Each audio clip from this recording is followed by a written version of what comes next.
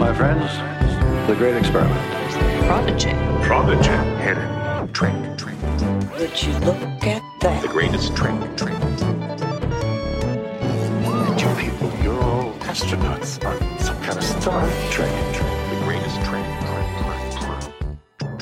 Welcome to Greatest Trek. It's a new Star Trek podcast from the makers of The Greatest Generation. I'm Ben Harrison.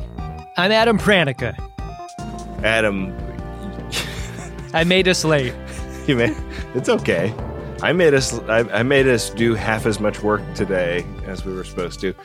People may notice from my voice sounding strange. You have done a bit of screaming lately, haven't you? No, I'm just under the weather, buddy. Yeah? It's not smoking? I went to New York for Thanksgiving, and the price I pay is being a little stuffed up today. Knowing what I know about your love of New York, I feel like that's a price you're enthusiastic about paying. You'd pay it every time. I'd like to not pay it every time, though. I also got food poisoning on this trip, and I would like one of my fucking rare vacations to not be beset by me being super ill one of the days. Like, I feel like your big birthday trip, it happened. Yeah, I mean, that was alcohol poisoning, though. When I went to visit my fucking parents when they lived in France for a year, that it happened. I lost an entire day of that trip. Just happened on this New York trip. It happened on my last New York trip. We had to cut that whole trip short. Yeah, I remember. What the fuck? I thought you might do that this time around. I was hoping you didn't. I'm glad you didn't. Fucking bullshit, man. Anyways, you're having a bullshit day too, from what I understand. Yeah, it was great. The thing that's been happening with the both of us is waiting for trades. That should be what we call our next show. Just what we do and what we think about when we're waiting for trades. It's a part of this old house that you never see. Right. What I want to see is we're at the new season's project house and we're waiting for the carpenter. Yeah. He gave us a window between 9 a.m. and noon, and it's 12:45. They so casually toss off well, now that all the HVAC is past inspection, we're closing the walls up today. And it's like, really? It passed? Like, no problems at all? Show us the 4 days of inspections. Show us the back and forth, showing the appeal for an easement right. on not passing one of the things. Yeah. So we had a cracked window in our previous home. Mm-hmm. Like somebody opened it, but not that much. See, this should be your bad bit moment. All I do is Fits. no matter what. It cracked all the way from east to west, like pane to pane. Wow. And we were rightly nervous about this thing eventually busting completely. This is a 40-year-old window. Sure. Or something. Who knows what could happen to this thing? So we call a window person, an LA window company that specializes in these replacements. Okay. And holy moly, text is how they prefer to communicate, and text is barely how they communicate, because I felt like I was running the show. So when exactly would you like to come out and replace this? I said, over and over again, after they had taken the money. Yeah. Wow. Ooh. So today is the pre-arranged date. The time is between 9 a.m. and 12:30. I'm over there promptly at 9 a.m., which should be a surprise to you and everyone else. Yeah, how did you do that? How did you... I'm wondering what kind of commitments you do show up for on time. Because it's not work. How dare you?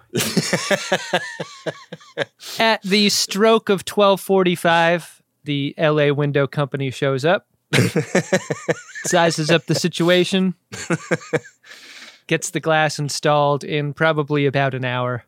And I'm in a different room watching Star Trek Prodigy. And I get called in, hey, we're done. We're done. You want to check it out? So I come around the corner, and the window's open. Yeah. Which means there's glass on the left side and screen on the right side. Sure. And I walk up to the window, and I put my hand on the screen, and I look at this guy, and I'm like, this isn't glass at all. All I do is Bits. no matter what. How'd that go over? And I think I deserve points for doing a bit just at the end of this entire process with this glass company. I saw fit to do this. Yeah. And let me tell you something, Ben. Not appreciated. Jesus. Not appreciated at all. He looked at me and he goes, "It's on the left side." Oh my God. And I looked at the left side and I was like, "All right, cool. Looks good to me." And he's like, yeah, it went great. But then this is a window with like a bunch of shutters on it. You know what I'm talking about? This has probably got an industry name, but like it's got a exterior casement and door shutters that close. Oh, like storm windows. He's like, "Yeah, I got to show you this other thing though." Closes the door shutters and there are like 2 giant holes in the wall next to where the casement went. And he's like, "Yeah, I had to take off the casement. And when I did it, like a whole bunch of paint and part of your wall came out with it." What? And I look at this thing and I look at him and he had crudely patched it with like not a trowel, Ben. We're patching these 2 holes with our fingers and a bunch of plaster we mixed in the sink. We're raw dogging these holes today. We're going trowel free on this old house. And I look at these holes and I look at this guy and I don't even say anything. And he's like, "Yeah, you're going to have to go back in there with like some sandpaper and some paint to just kind of finish this off." Oh, you are you? And I let that hang in the air. I'm doing the math in my head and I'm like, I don't ever want to see this person again. Yeah. I don't want to deal with this company again. Yeah. And if the cost of that is sandpaper and paint on my end, then fuck it. Like, I signed his invoice and sent him on his way. Wow. As a bit killer, as a wall killer, I mean, as a day killer. he's counting on you making that calculation, though, right? I think when he saw the bit coming and saw the bit land, he's like, "I just got myself out of this wall fix. If I can just bury this guy's bit moment, he will never want me to stay a moment longer than is necessary." That's so interesting because I was thinking about it like he was so nervous about showing you the holes that he couldn't get out of his head to see the fun of the bit. I don't think this guy was having any fun, Ben.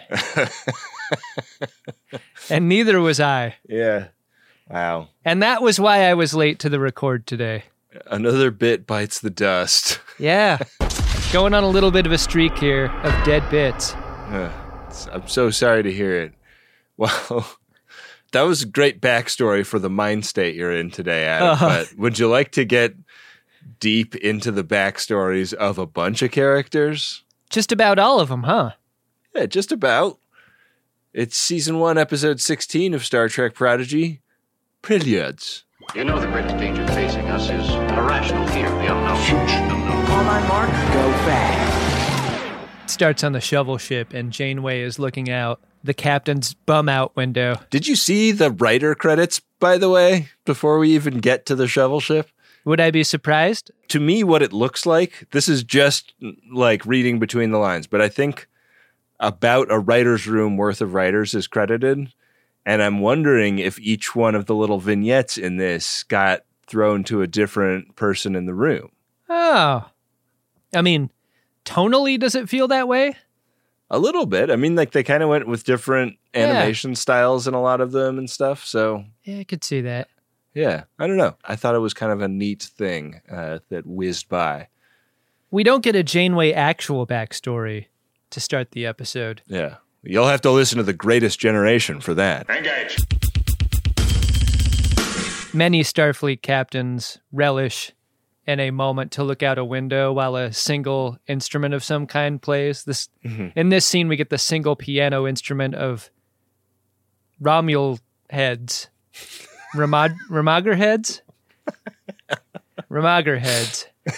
And the reason we're at Ramager heads is because the protostar is just holding up short outside the neutral zone. Yeah. And the protostar isn't responding to hails inside. The shovel ship can't go in. Whatever trouble they're in, they've locked us out. This piece, it's beautiful. Commander David Diggs has come up with a Facebook of the unwanted. Yeah. Unwanted Facebook, you said? Or I guess to you and me. just Facebook, You just right? call it Facebook. Yeah. It's a redundancy.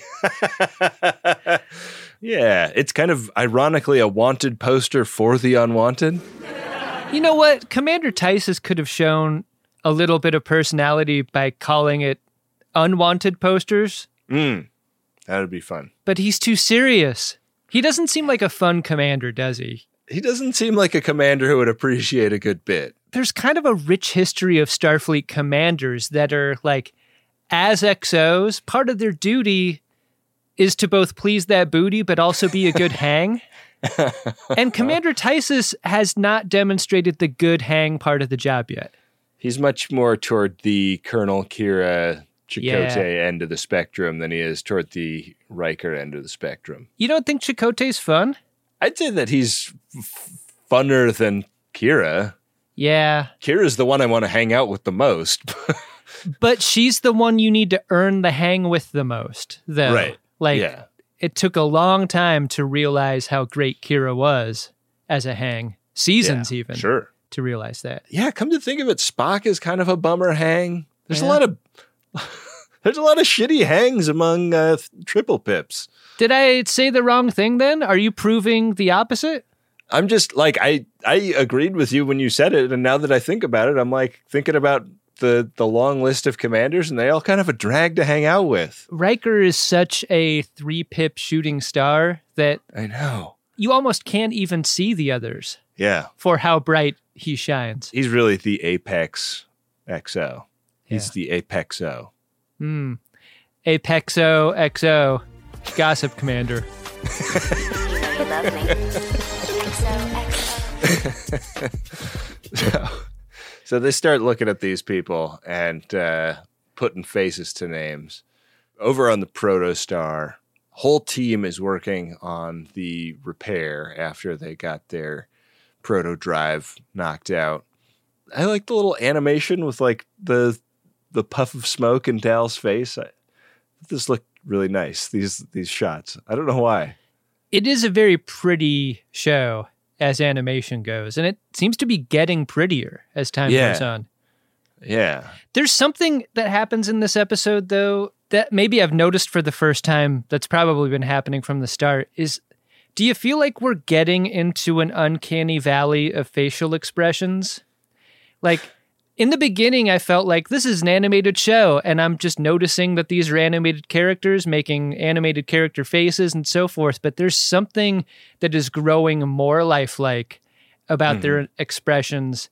And this is not exclusive to Rok-Tahk's mouth, which I've believed from the beginning. But like the Rok-Tahk's mouth effect has been spread to everyone else's faces. Yeah. In a way that is kind of horrifying to me and distracting. Yeah, I mean, it's too good. I haven't actually noticed that because I am such a subs not dubs purist that I watch the show in Japanese with English subtitles turned on.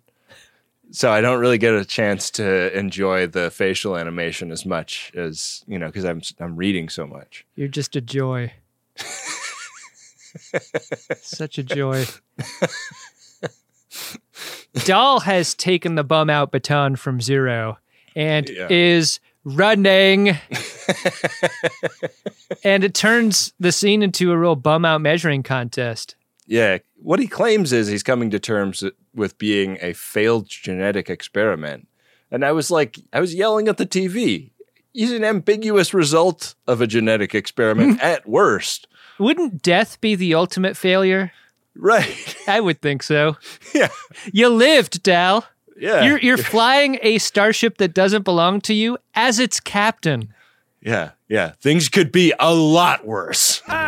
You're not the only one on the ship with a sob story. Well, who can top that? The first backstory we get, and you know, like most things that start in prison, that's like one of the first scenes to get out of the way is like, what are you in for? Yeah. Everybody's innocent in here. Don't you know that? God, they've waited a long time for this scene. Yeah, we're in the back quarter of this entire season for the what are you in for scene. Did you do it? Episode 16. Yeah. And so Rok-Tahk's backstory is the first one we get. Rocktack used to be in sort of a freak show / sideshow. I mean, if I was Rocktack, I would have just sold pictures of my mouth to a freak book. Huh? You know? Are you loving that? Yeah, you got to sell those mouth pics. Yeah. When you got a mouth like that. Yeah. I mean, and think about all the joy you'd bring into the world being in a freak book. It's a great coffee table book. I wanted to know more about this dinner theater. Like, it's very POV of both the hero and Rocktack. But, like, Are we eating there? Are we just gambling? Are there, like, tiers to the reservation? Everybody's so backlit, you can't see if they've got, like, turkey legs and other of the accoutrement of going to a medieval times or whatever. Is this a chain? Or is this just a one-off? Because it seems to attract a pretty unsavory paying audience, right? Like, it's got the kind of energy of the room full of screaming gamblers that would watch Sylvester Stallone in a blood sport, you know? But, like, it's a kid play fighting with an old man in, like, a Don Quixote outfit. I wonder which writer it was that basically told the Rancor story from Star Wars. Like, at first, like, first draft of this origin story is, like, exactly Rancor. Rancor? What are you doing here? Everyone's just humoring them.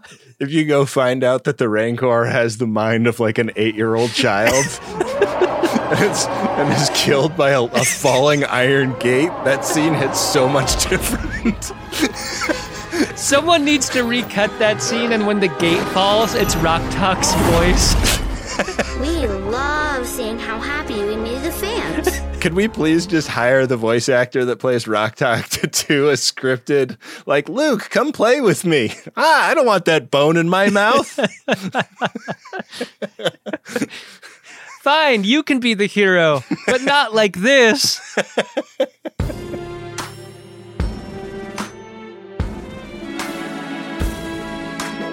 So Rocktack does not enjoy playing the heel after a certain time. The close-up shot of her mouth, reverse shot on little kitty that is a fan of the show getting scared away would be enough to break anyone's heart, and it breaks Rocktack's heart. And so she has a performance where she breaks kayfabe and, like, does her own thing and becomes the hero, and the hero turns heel, and it, like, seems to go over great with the crowd, but then Rocktack is sold into slavery as punishment.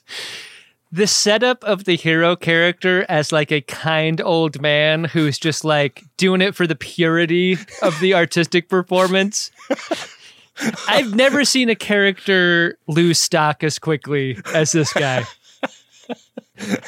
He is the worst. And he's acting all, like, sad and disappointed and dejected while this deal is going down. I hate this guy more than the diviner. He's, like, your classic right-winger who, like, has this, like, totally insane victim complex while selling a child into literal slavery. At least the diviner has a legitimate gripe. This guy had his pride hurt. Oh man, what a dark story that nobody comments on as such. Don't feel bad. If it didn't happen, I wouldn't have met you. I feel like Rocktack is going to be in her 30s and she's going to be in therapy and start to really unpack what this guy represents to her in her past. And it's going to be like, holy fucking shit! He sold me into slavery! I thought a lot about the sequence of these stories, right? And why would you start here? Because it would seem as though you can't get any darker than this. Yeah. Like, why wouldn't you want this to be the punctuation on the episode, like that coming at the end? But I think, to your credit, I think by making it about selling her into slavery and the awfulness of that, they're obscuring it. Like, by leading with that and then doing stories afterwards, they're just kind of burying it under other stories. Yeah. And I think that's the reason that it comes first. It's, because it is a different episode after this part. Every story gets a takeaway, like a denouement. Mm-hmm. And that is, this is the realization by everyone else that, like, this is why Rock Talk doesn't like to fight. And also, like, Dirk Diggler's neon sign exploding in Boogie Nights, it helps to talk about it, is a line of dialogue here that I think it's addition by subtraction if you take this line out. I really do. But on the other hand, it's a kid's show, so you kind of have to state the obvious. Yeah. I don't know. Yeah. As an adult, I didn't like it, but as a kid, I probably do. What age kid are you picturing when you say that? God, that's such a great question because we just had a story of child slavery. Yeah. I feel like the more I watch this show, the more I understand it to be pitched not at like 7-year-old as much as like 13 or 14-year-old. Like, is this like the television equivalent of YA? Not so Nick, but Nick at Night. Yeah, I don't know. Like, I am sure that they think about this a lot in the writer's room, and I'm sure that they think about this a lot at the network level and stuff. But it's not something that I feel like I have a great understanding of. And, you know, having a child, but not one that consumes media yet, I don't quite know where to put this in my mind. I don't know. I'm curious about that. I don't either. Like, we can only watch it as ourselves. Right. Yeah. I have no idea. Well, we can just stop the show now then, right? We're not making our podcast for kids. So ours is the opinion that matters. This is for all those depraved fucking adults that get very passionate about kids things. Yeah, and wanted to listen to two sweary adults talk about it. Back in the present, Zero has mechanical leprosy. And this is the moment that the gang decides to press them about their backstory too. Yeah, and Zero used to do a pretty Starfleet-y thing, explore strange new worlds, but not talk about it, man. Yeah, this is sort of a dream, right? Zero starts describing what their life was like, and it's just like, yeah, we go out and explore, and we don't talk about it. We don't have to talk about it. We went from planet to planet, and we never had one McLaughlin group. I remember how I used to be so free. Unfortunately, these Medusans fall into a trap set by the Kazon. Yeah. Kazons who are wearing Oakleys that are so powerful that the Medusans' superpower can't affect them. Yeah, that must be what those are, some kind of safety glasses. But I had an alternate theory which presupposes that for the same reason the Borg didn't find the Kazon interesting enough to assimilate, the Kazon mind is too simplistic to be shattered by the Medusan effect. Oh, that's amazing. Yeah. like they're just too crystalline and simplistic to be subject to shattering. I think you also make a great case for why the Medusans could not empathically detect the Kazon being there in the same place at the same time, right? Ooh, like if they're that dumb, like all the Medusans read are like rock material, geological material across the entire planet. Well, this computer was designed at MIT to detect magma displacements. And right. I think when it gets confused, it kind of runs home to what's familiar. Yeah. So anyways, these guys are kind of like slavers, and they've lured Zero out into a canyon when the rest of the Medusans are trying to get off the planet in their spaceship, and they eventually grab them with some kind of Klingon pain stick looking thing. This is another the kid gets sold into slavery though. And in this one, it seems like it's Gwyn that's there to like accept the goods, as it were. So a good reminder that Gwyn used to be with the bad guys. The kid gets sold into slavery is also the original title of the Robert Evans memoir, right? Yeah, exactly. So yeah, Gwyn apologizes again for this and says, I had no idea. And I wondered what Gwyn meant by that. Like, you had no idea that slavery was bad, or that... I thought exactly the same thing. Like in a Holocaust denier kind of way. Like, I had no idea because I did not want to have any idea. I had no curiosity about how it was arranged for you to be delivered to me. I marched them into the gas chambers, but I didn't close the door or turn the valve. Back on the shovel ship, the diviner also has a memory problem. Just like Gwyn, he can't remember shit. And Essentia and Dreadnought are there kind of working with him to bring him up to speed about what happened on their home planet. Solemn, Yeah. if you remember, is the name of their home planet. And very specifically, who they blame for what happened there. Starfleet, they saved me.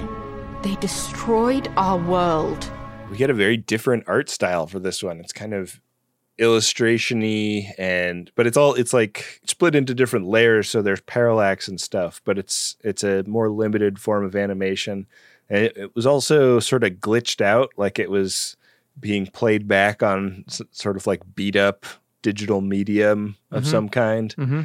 And these guys really come across as assholes in this backstory. Because it's like the Federation came and was like, hey, do you guys want to be in the Federation? And they're like, we're not sure. And then that plunged their society into chaos. And they were like, fuck the Federation for asking if we wanted to be in their club. We will destroy them all. This is like being invited to a party and you and your partner can't decide whether or not to go. And it ruins your fucking night. You break up over it, and then you make it your business to destroy the lives of the people that threw that party. Yeah. Like, that shit is their fucking fault. Yep.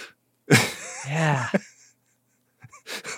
And then, like, I love that at a certain point in the story, like, the infighting is getting so bad that the Federation is like, all right, guys, deuces. Like, this seems like a bad deal. The Federation refused to choose a side, abandoned us to face decades of our own self-annihilation. And that's the last the Vanukat ever hear of them.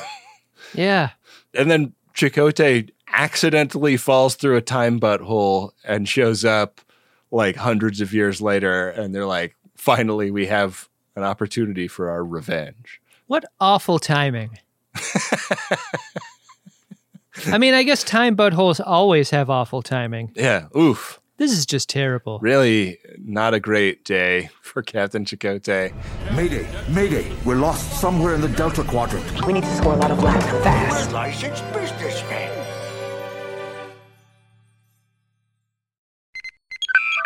What do you think of when you think of male grooming? Maybe it's a sharp haircut and a little bit of product, or a bit of the old beard wax twisted into the ends of a mustache. Maybe it's a shower, a shave, a little spritz of fragrance. Me? I think of shaving my nuts. And not just my nuts, all around those nuts. I'm talking all around those nuts. And this form of male grooming is hard to do when your junk looks like a log of Play-Doh rolled through a dustpan in a barber shop. It's wrinkly, it's wriggly, nothing stays in place, and it's the one area where you don't want to have an accident. That's why I'm glad we're sponsored by the spring cleaning champions at Manscaped. They sent me their brand new Lawnmower 5.0 Ultra. It's their 5th generation trimmer, featuring 2 interchangeable next-gen skin-safe blade heads, a standard one for taking a little bit off the top, and a new foil blade to go smooth wherever your heart desires. They also sent me an extra-large Manscaped t-shirt, which I will never wear, but it was nice of them to do. Get 20% off and free shipping with the code TREK at manscaped.com. That's 20% off and free shipping with the code TREK at manscaped.com. Nothing like a little spring cleaning in your pants. I spent a lot of last week sick in bed. And one thing I was so happy I had when I needed something to eat but didn't really have the energy to cook myself something was Factor meals. Got a couple of these in the fridge at all times, and they are delicious, fresh, never frozen, chef-crafted meals. And they're ready to go in just about 2 minutes. And this is convenience food that is actually tasty and full of real ingredients and not hyper-processed crap. And they got you covered all throughout the day. They got pancakes, smoothies, grab-and-go bites, and you can get as much or as little as you need by choosing your meals every week. Plus, you can pause and reschedule deliveries at any time. So head to factormeals.com/Trek50 and use code Trek50 to get 50% off. That's code TREK50 at factormeals.com/TREK50 to get 50% off. Back for another game. You know it. What's going on? Just one more week till Max Fun Drive. Hard to believe. It's been a heck of a year since the last one. We're now a worker-owned co-op. We raised $50,000 for charity last year. And we've added a bunch of awesome new shows. But do you think we're ready to do it again? Absolutely. Lovely new gifts are lined up. The episodes will be amazing. And wait till everyone hears the bonus content. Yeah, plus they know to go to MaximumFun.org/newsletter, so they're getting all the news. Oh, like that meetup day is on Thursday, March 21st. Then what's bothering you? Me? Oh, nothing. We're all set for Max Fun Drive to start on Monday, March 18th. I just didn't want you to see this coming. Check. What? Hang on. Most of the plants humans eat are technically grass. Most of the asphalt we drive on is almost a liquid. The formula of WD-40 is San Diego's greatest secret. Zippers were invented by a Swedish immigrant love story. On the podcast Secretly Incredibly Fascinating, we explore this type of amazing stuff. Stuff about ordinary topics like cabbage and batteries and socks. Topics you'd never expect to be the title of the podcast. Secretly Incredibly Fascinating. Find us by searching for the word secretly in your podcast app. And at MaximumFun.org.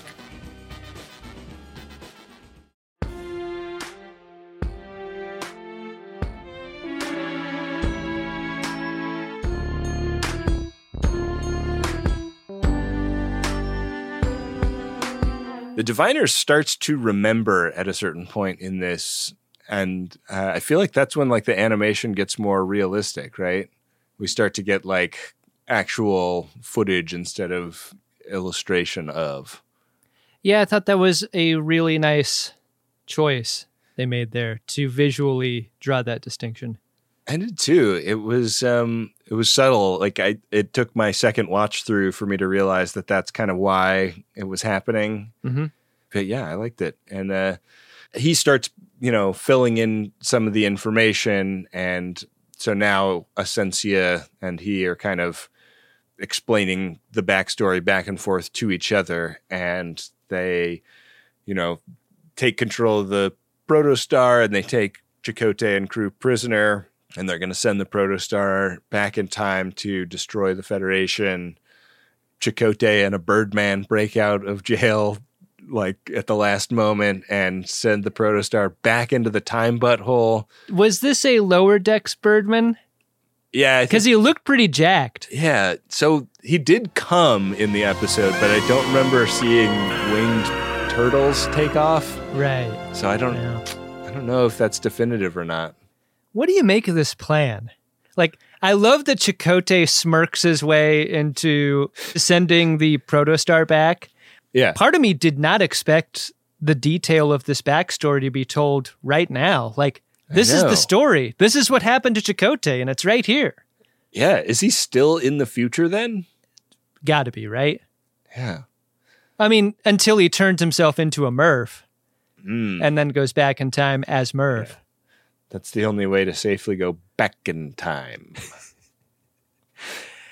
This plan that the Solemn people hatch is basically zero sum, right? We're going to take every dreadnought we've got and every surviving person of our species and load them one and one into our remaining ships. And we're going to go into this time butthole and hope one of us gets lucky and goes to where the Protostar went. Yeah, because they have a 1% chance of doing it.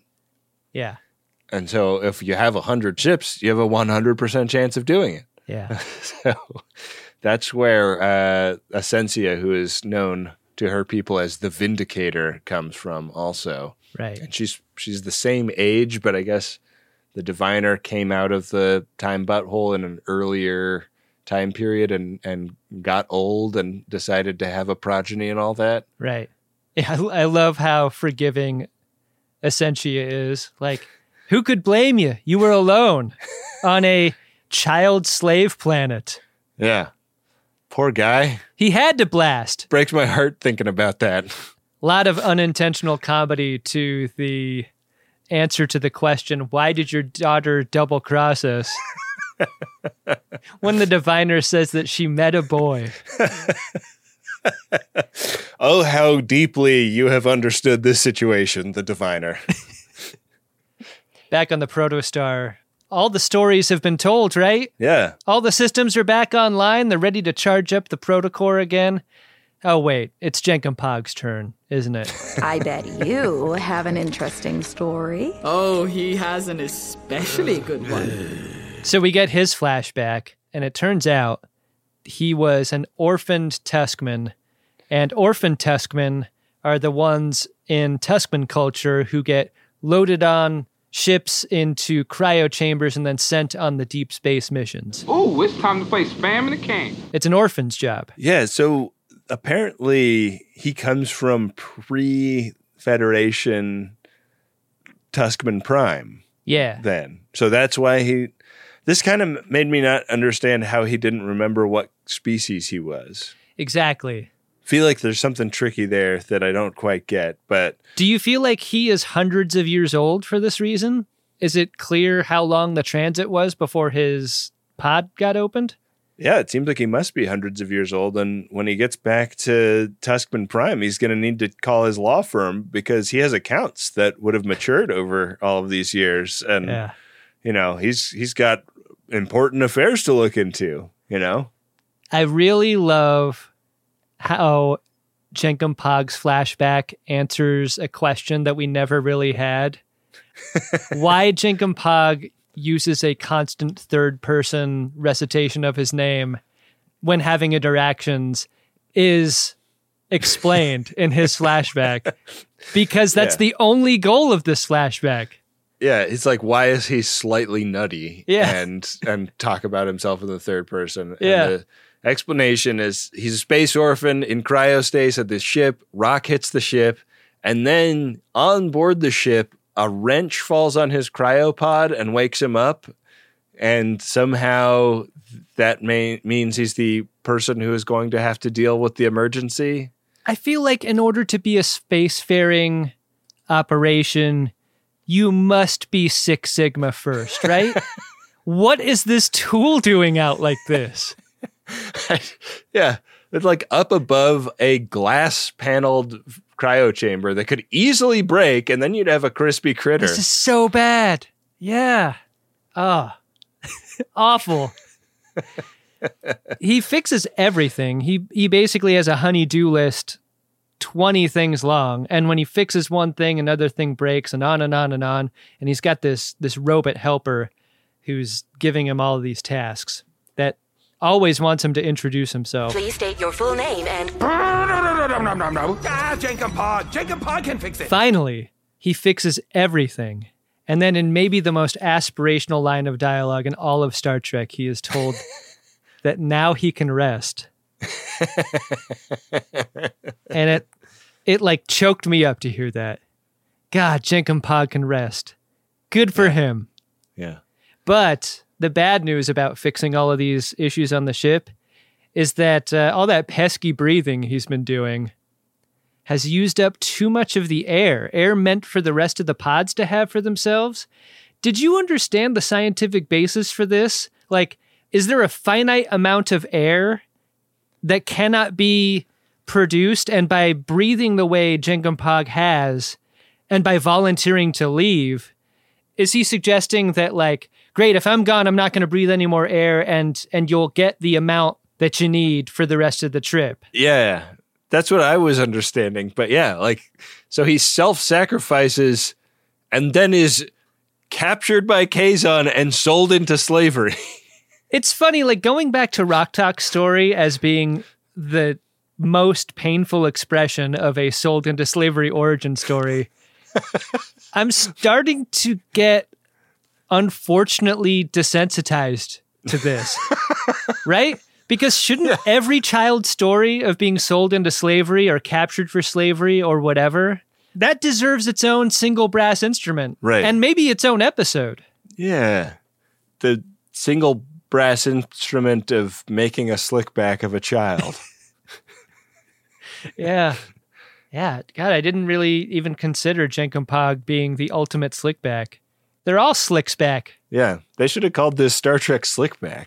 I like it. It's catchy. What's Murph's story, Ben? It's a belch. Yeah, it's a burp joke. That's joke. The only backstory.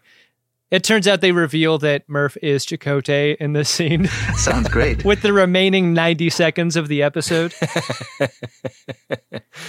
The drive is charged, so they're going to get to do their next proto jump and, get away from the Federation before they make a problem of themselves.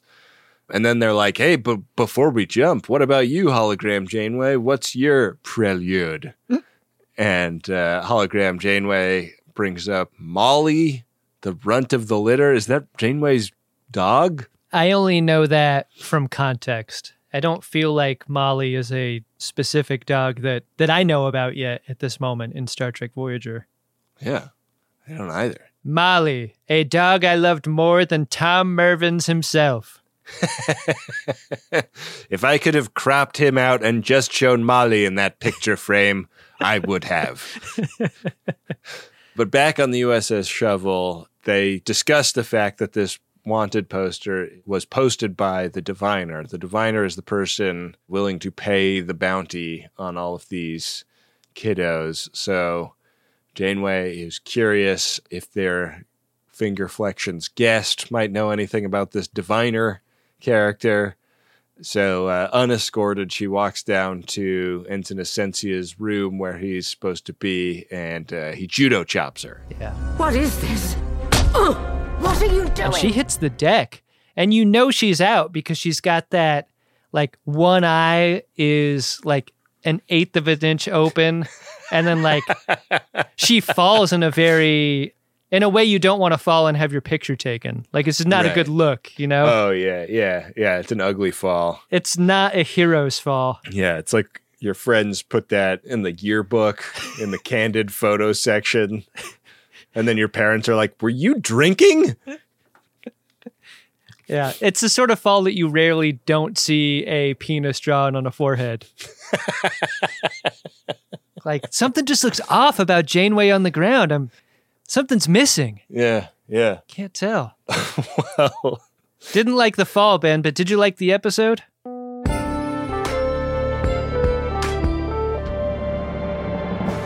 You know, with the caveat of me being grossed out by all of the kids being sold into slavery of the episode, I thought it was a nice... You're meant to be grossed out by that, though. Yeah, no, it's this show... Hey, Ben, this show believes slavery is bad. I know. I'm just saying, like, there are certain subjects that I don't necessarily find that entertaining, this being one of them, but if I can set that aside for a minute, I think that the structure of the episode is really fun and interesting, and it's like a clip show with all new clips and an interesting place in a story arc to put a series of backstory and an interesting place to choose to sort of step out of the forward momentum of the show for a second for that reason. I mean, like, I have some complicated feelings about this one, but I think, like, from a writing and dramatic presentation standpoint, I'm really for it. Do you have similarly complex feelings about it? Yeah, I mean, that's the specific way that I really like this episode was its construction, right? Yeah. I love the repetition of a how did you get here type of story, and there's a familiar pattern to it as a TV and movie watcher that just feels like you don't get lost in a story like this. Yeah. In a way that is neat and maybe most appropriate for kids. And one thing we didn't comment on is how fucking flip Zero is about, like, stating for the entire room, oh, you must have a very horrible backstory. Would you like to share it? Like, at what point does consent for Zero's mental abilities present itself? And at what point are those lines actually crossed? Because it seems like Zero crossed the line with every character in that way. Yeah. In a way that sucked. Like, Zero is really the Andy Dick of the show. And the problem that I have with this episode, Ben, even more than slavery, is that these characters don't share because they want to.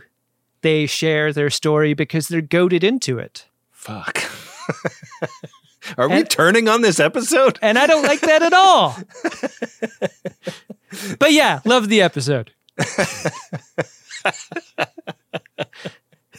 Okay. No, I mean, the point is complicated feelings. Yeah, I think that's a great way to sum it up. Yeah. Well, Adam, the next thing we do on every episode of Greatest Trek is read the messages in our Priority 1 inbox.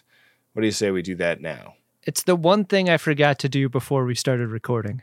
Actually, I forgot many things. Priority 1 message from Starfleet coming in on secured channel. Adam, our first Priority 1 message is from Matt, a guy a little bit embarrassed to be buying another P1 on a Star Trek podcast. And it's to Adam and not Ben. Hey! God damn it. Hey, Ben. What? You want to do me a favor and read this one for me? Fuck you. I want you to read it.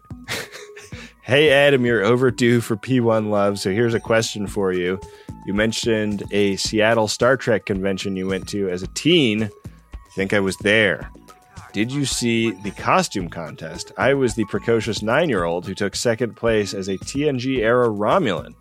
My bangs cut into a widow's peak. Whoa. Thank goodness smartphones hadn't been invented yet.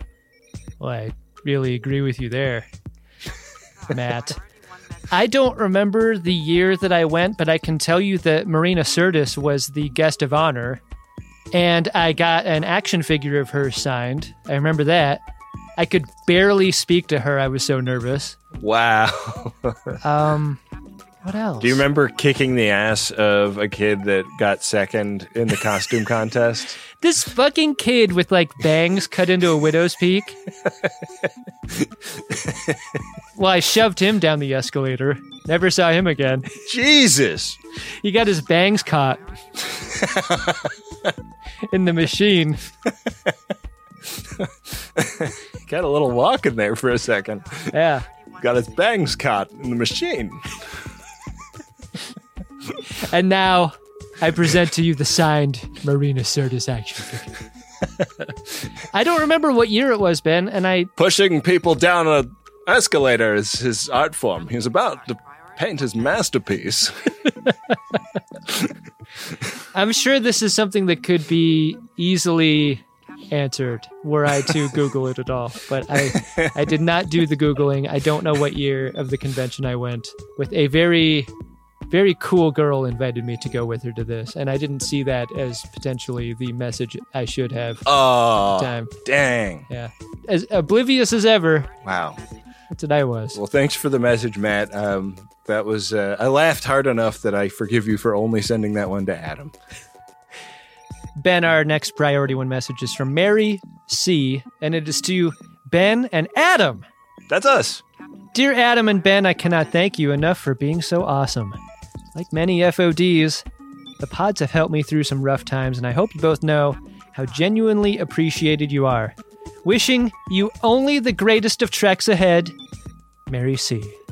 Well, thank you, Mary C. That is so absolutely delightful to read. That changed my whole day, Ben. That really did. That was great. Thanks, Mary. Dang. I'm at a loss for words. Yeah. How could I ask someone to send us a P1 after that? Give me a break. Thank you. You have to, Ben, because Priority 1 messages are a great way to support the show. You can write something down for us to read at MaximumFun.org/Jumbotron, where we currently have some openings in future episodes of Greatest Trek and Greatest Generation. So get in there. Do it. Hey, Adam. What's that, Ben? Barnes Franks. Barnes Franks. Barnes Franks. Barnes Franks. Barnes Franks. Barnes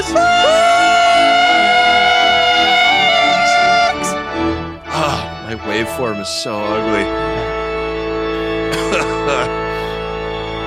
There's no roundness to that waveform. It's spiky and bad. Yeah, yeah. So, did you have one of those? I mean,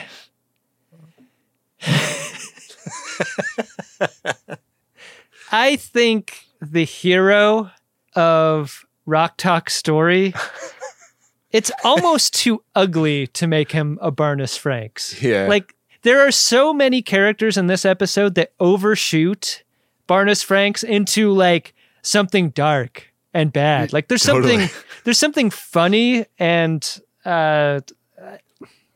Barnes Franks is not as dark as many of the characters and stories in this episode are.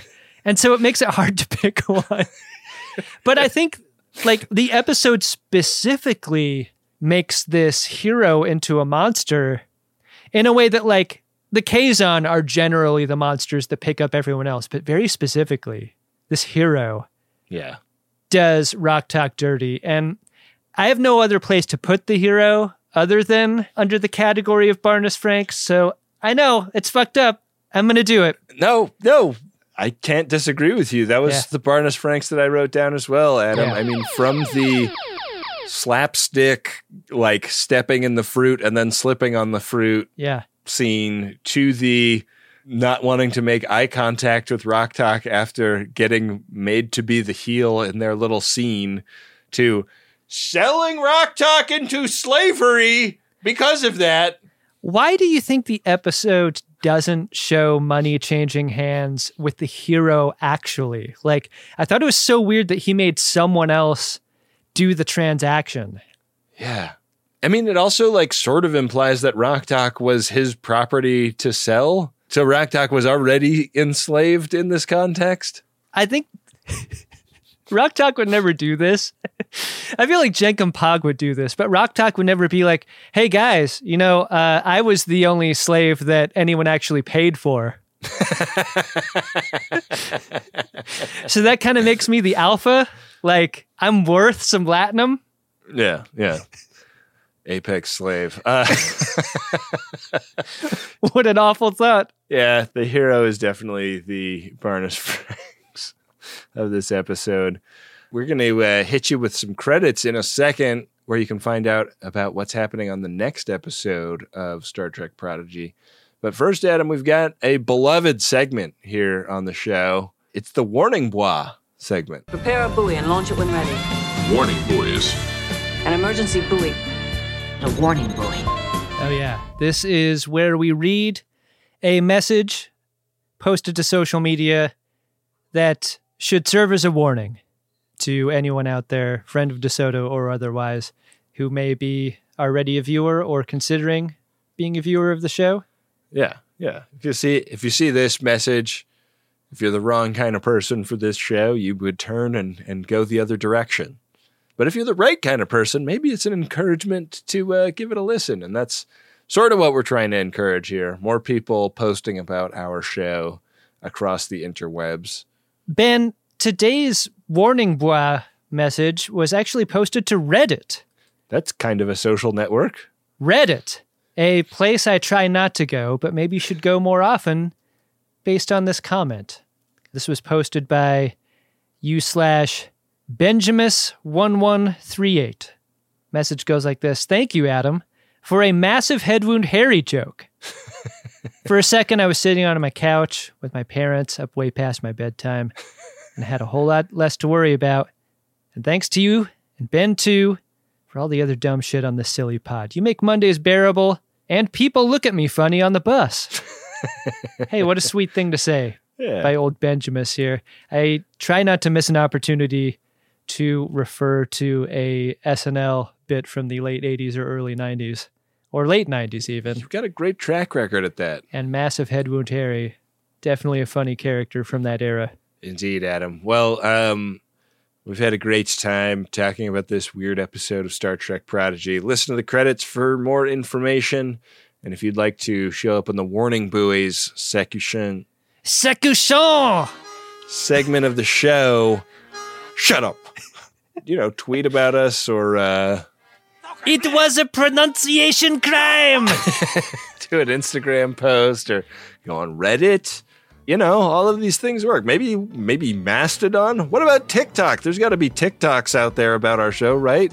I wonder what happens if you search the greatest Trek hashtag on TikTok. We haven't always been kind to the social media networks writ large. Mm-hmm. But in every place that Friends of DeSoto gather, there are good parts of those places thanks to them. It's true. So seek them out. Please do. Greatest Trek is an Uxbridge Shimoda podcast on the Maximum Fun Network. It's hosted by Ben Harrison and Adam Pranica, and it's produced and edited by Wendy Pretty. Next up on Star Trek Prodigy, it's Season 1, Episode 17, Ghost in the Machine.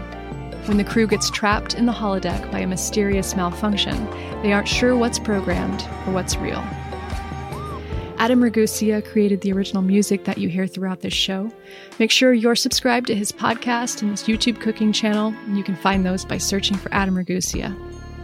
Thank you to Nick Ditmore, who created the show art, and Bill Tilley, who manages the social media pages on Instagram and Twitter. And as always, a big thank you to the members who are making this show possible with their monthly contributions. You can set up a membership and get access to the network's entire library of bonus content at MaximumFun.org/join. You can also support by leaving a review or just by recommending the show to someone who you think might enjoy it. Thanks for listening. We'll see you next week on Greatest Trek.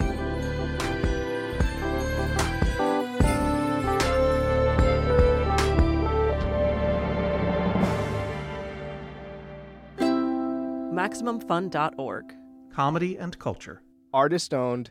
Audience supported.